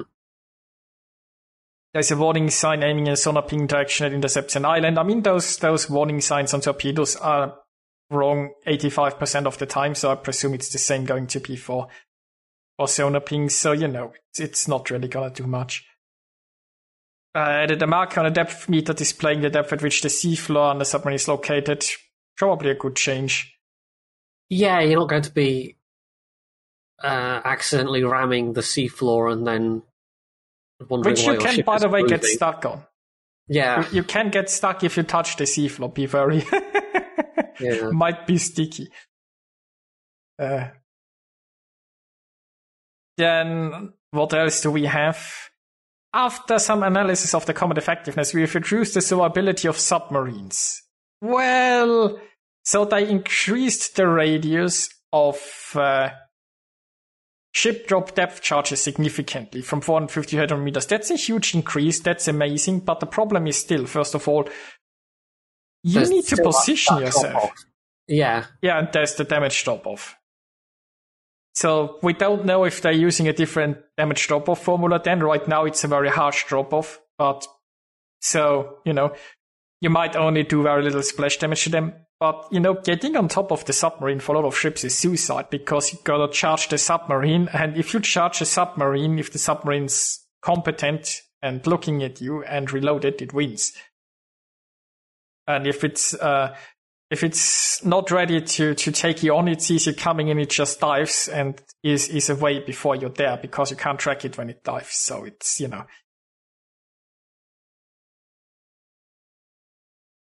It's a welcome change, but it won't make the biggest difference because those depth charges are very hard to use in the first place. Yeah, I mean, it's still like 800 meters is a big step up from 450, but you're still having to get pretty damn close with the destroyer. You're still having to get within a kilometer kind of thing, or a cruiser that has rolling charges. Then the next point I find amusing, increase the damage dealt by airstrike depth charges in the outermost part of the damage radius. You remember the outermost part of the damage radius where the damage is 0 right now? So they increase the damage, which means it's not going to be 0 any longer. Yeah, they haven't said by from much. 0% to, yeah. And the fact they just say increase, so it could be literally from 0% to 1%, and it would technically be true. True. I mean, the thing is, right, it's already down to 25% in the second outermost radius. So unless they want to just merge those two areas, it's going to be probably less than 25%. And considering how this has been going, I presume it's somewhere going to be around 10-15% damage that you're going to do in this race. I mean, still, it's damage. But it's not gonna make the hugest impact, but at least you're gonna do some damage.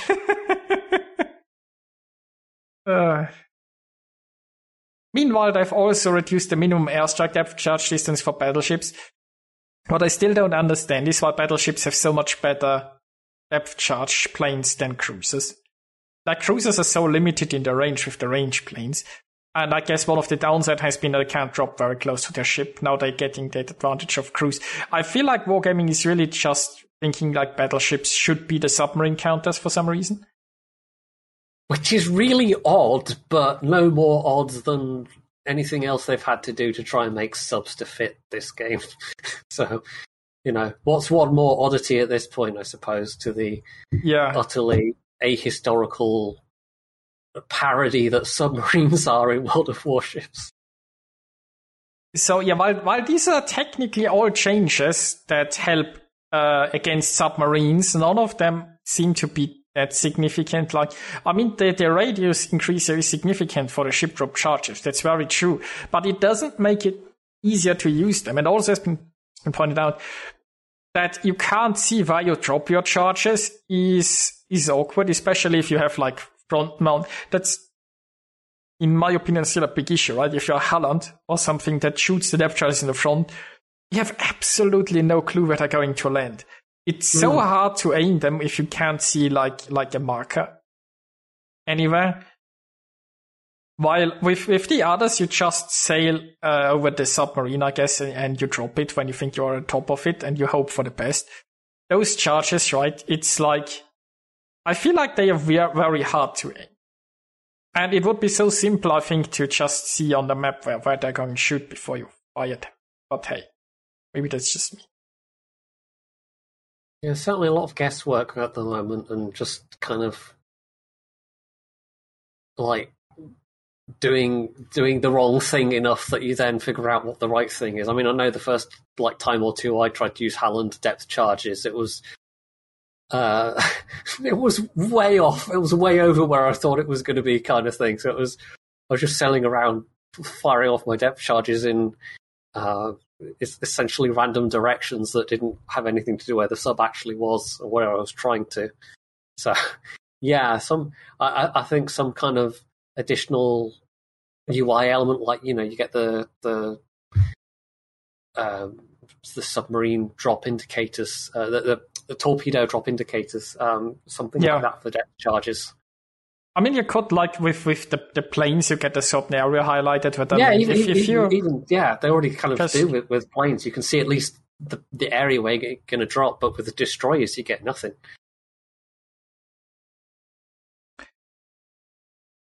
Then the next changes are they are changes to the sonar pings.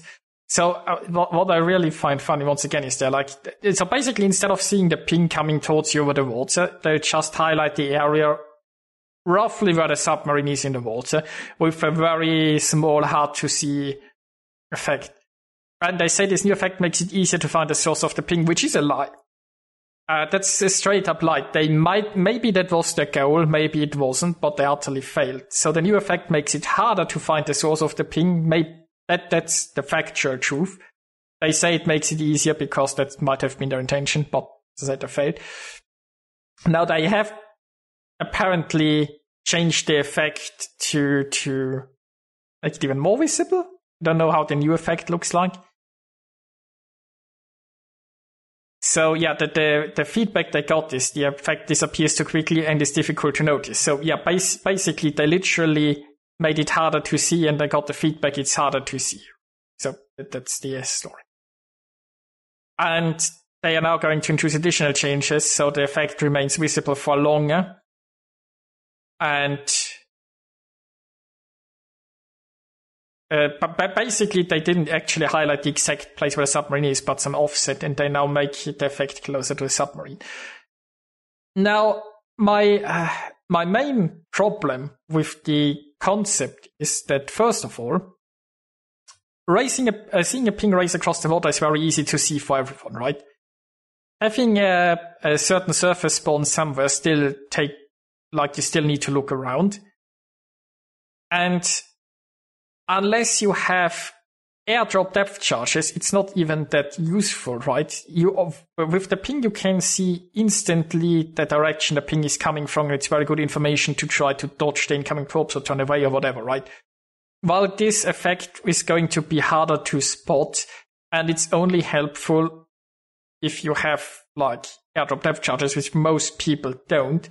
And I have a high feeling that it's going to be a lot harder for the team to make use of this, right? Yeah, it might arguably maybe be better for an individual player who's really paying attention, but yeah. So overall, it doesn't feel like it's particularly helpful.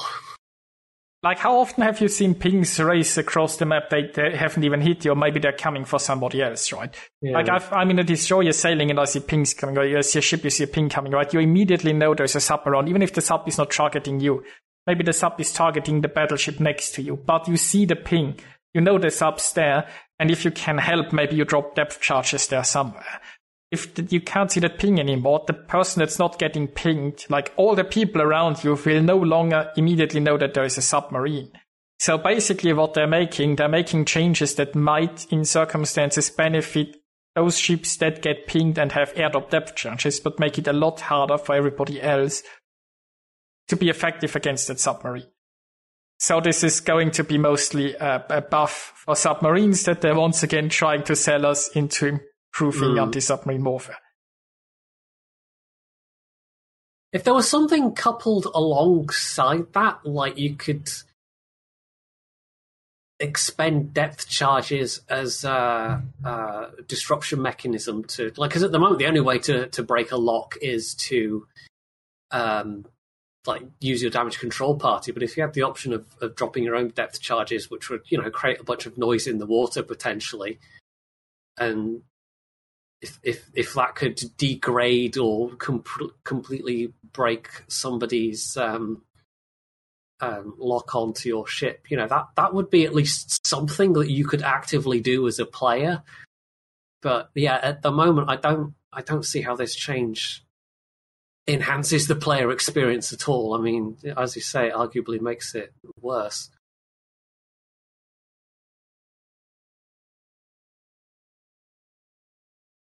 For, well, anyone not playing submarines anyway.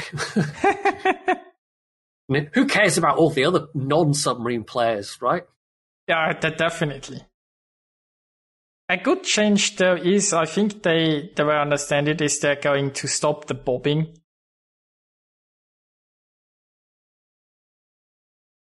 Yeah, I mean, they've said that before and said they fixed failed, it, and then it was demonstrated they hadn't fixed it, so maybe they really have fixed it this time.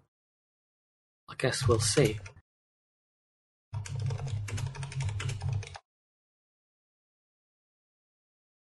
I mean, the way they've done it, they say, is that the characteristics of periscope depth are maintained between the depths of 0 and 15 meters, where the border of periscope depth and maximum depth now lies. So basically, if you are 15 meters or above, you are effectively at periscope depth in terms of people being able to do damage and spot, perhaps. It just says the characteristics, so I assume it means the total characteristics of being at periscope depth. Yeah, I assume that as soon as you go below 15, you immediately lose like the spotting stuff, right? So basically you can't spot while being unshootable. So as soon as you lose the shootable stuff, you also lose the benefits, right? Mm-hmm. Like, so currently it's like you lose the drawbacks before you lose the benefits. So there is an area where you can have all the benefits and none of the drawbacks, sort of, right? And they want to change that by having them both on the same, I presume. Yeah, they could be a bit clearer with their wording, though. We are having to make a couple of assumptions in what they actually mean. But it does say that both... Now, this is slightly confusing. Yeah, there are two possible levels while at maximum depth, 30 meters and 60 meters. So does that mean those are now both treated as being at maximum depth? I mean, it sounds like everything below 15 meters is treated as maximum depth, but you can then have two stable levels of 30 and 60, which I'm not sure what the benefit of that is, or why that would be a thing, or why you would need that. It might be with depth charges. Obviously, it takes them longer to sink, right? So I would presume that you are a bit safer of depth charges at 60. I guess it still gives some room to maneuver vertically as well as laterally if you're engaged with another submarine, potentially. But, you know, not that happens all that often. I have to be a bit careful. My cable of the CAD-CAM has come under CAD attack. Briefly. Yeah, sometimes they just decide that, oh, that looks chewable. I've had that happen a couple of times. I've got a slight fray mark on my my mouse cable now because Sam decides occasionally, yeah, I'm going to chew that. That looks fun. Something, hairy chaos gremlins, something. Exactly. Well, in other submarine changes, they've changed the captain skills. Honestly, I haven't really looked into the current captain skills anyway a lot. So I'm not sure, Yeah. right? Yeah, I don't. Is there anything that's super significant here? Duration of the mark sector after single sonar ping from. Oh, okay, with Sonar Man. So that increases the effectiveness of just a single ping. Yeah, so basically it used to increase the effectiveness of 2 pings, and now it increases the effectiveness of a single ping, the way I understand. Okay. So makes it easier to use. Yeah. I mean, I suppose that's not necessarily bad if you have a skill that is more focused around a single ping, because then it's easier to use. Yeah. Don't you get extra damage still from double pings, or was that if they No, there is no damage. But it's just I think better homing. It's just the duration and it's locked on longer. I honestly couldn't. There's been so many changes with sub mechanics that it's kind of like keeping it all straight without having a literal spreadsheet timeline in front of you of all the the back and forth changes. Yeah. They've tried really hard and so long and tried so many changes, and it still is in the state that it's in. So anyway, that seems like it's probably the most significant. The others seem a little bit less so. So torpedo training. The reload time when you're detected is 5%. It's gone from 5% to 15%. That always seemed like a not particularly worthwhile skill, so I guess that makes it a bit more worthwhile. Yeah, it's a rather significant buff. I have no idea what the enhanced impulse generator skill looks like now. So yeah, doesn't that I can't say what the change does. Down the something. I can't remember.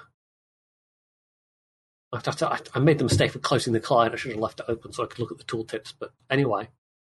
But then the consumable enhancements, it's basically above adrenaline rush, is above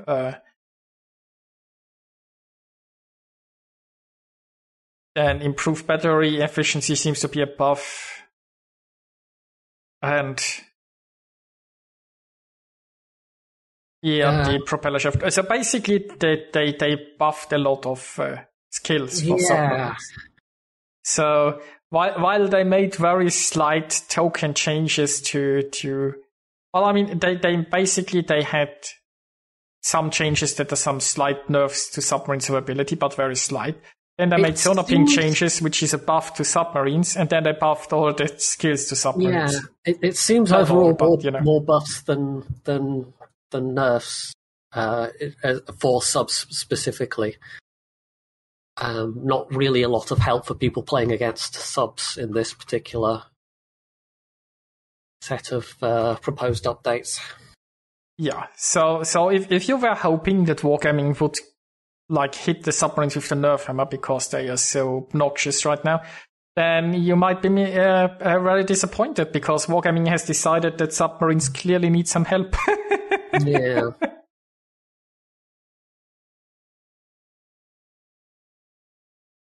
It's, clearly on the spreadsheet, there's just not enough people still playing subs, so they have to make them ever more attractive. And, regardless of what that does to the balance or the fun of, gameplay overall. True. I know Z-File said you can take subs in training rooms, but I'm not gonna install the test client and then go into the training room and try to test. I mean, I leave the testing of those lot of things to other people, but a lot of those things need to be tested in combat situations anyway, right? For example, how much will the radius increase here matter in actual gameplay? I mean, I can tell you already right now that most of the time you can't use ship drop depth charges very effectively. That won't change, right? But in the situations you do, you might get a bit more damage out of it. So, and For example, when they say you now deal damage in the outer radius, we don't know by much. Yes, you could take the time to test this on a test server, but I honestly couldn't be bothered to install a test server client, open a training room, and then just to find out that I probably do about 10% damage in the outer radius now of a ship drop depth charge.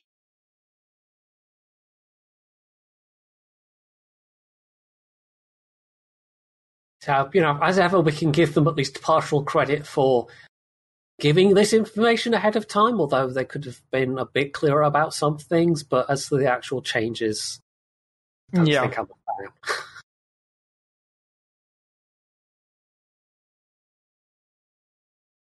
So, yeah. Subs are with us for the foreseeable future, alas. Yeah, and even if they just gave us another vacation for a patch or two, that would be nice, but no. Let's just say that the changes are mostly in the subs favor and very limited in general speaking doesn't give me much hope.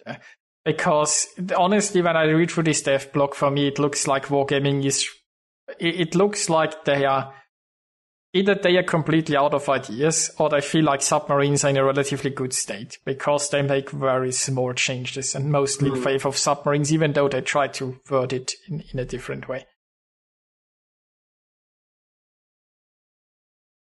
I still don't understand what you want to test, C-Files. What's there to test?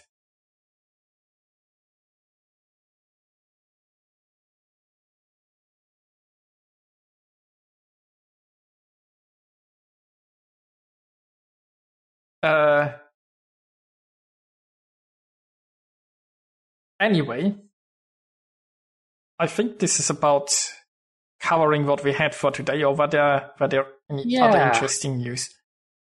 The whole split between the economic change stuff was kind of last week, really, but we didn't think that would be enough on its own. So yeah, well, I think between all the topics, we've had a good run of discussion this evening.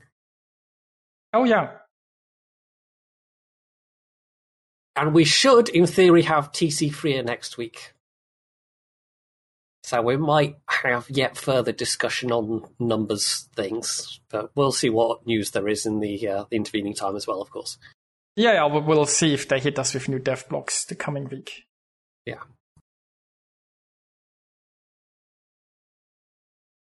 Well, I guess we can just call it a night here then, right? Yeah, I think that's us. That's us done for now. In the usual shorter 2-hour podcast. So, thanks everyone for being here. Thanks for watching. And we will be back next week. Have a good night, everyone. Bye. Bye.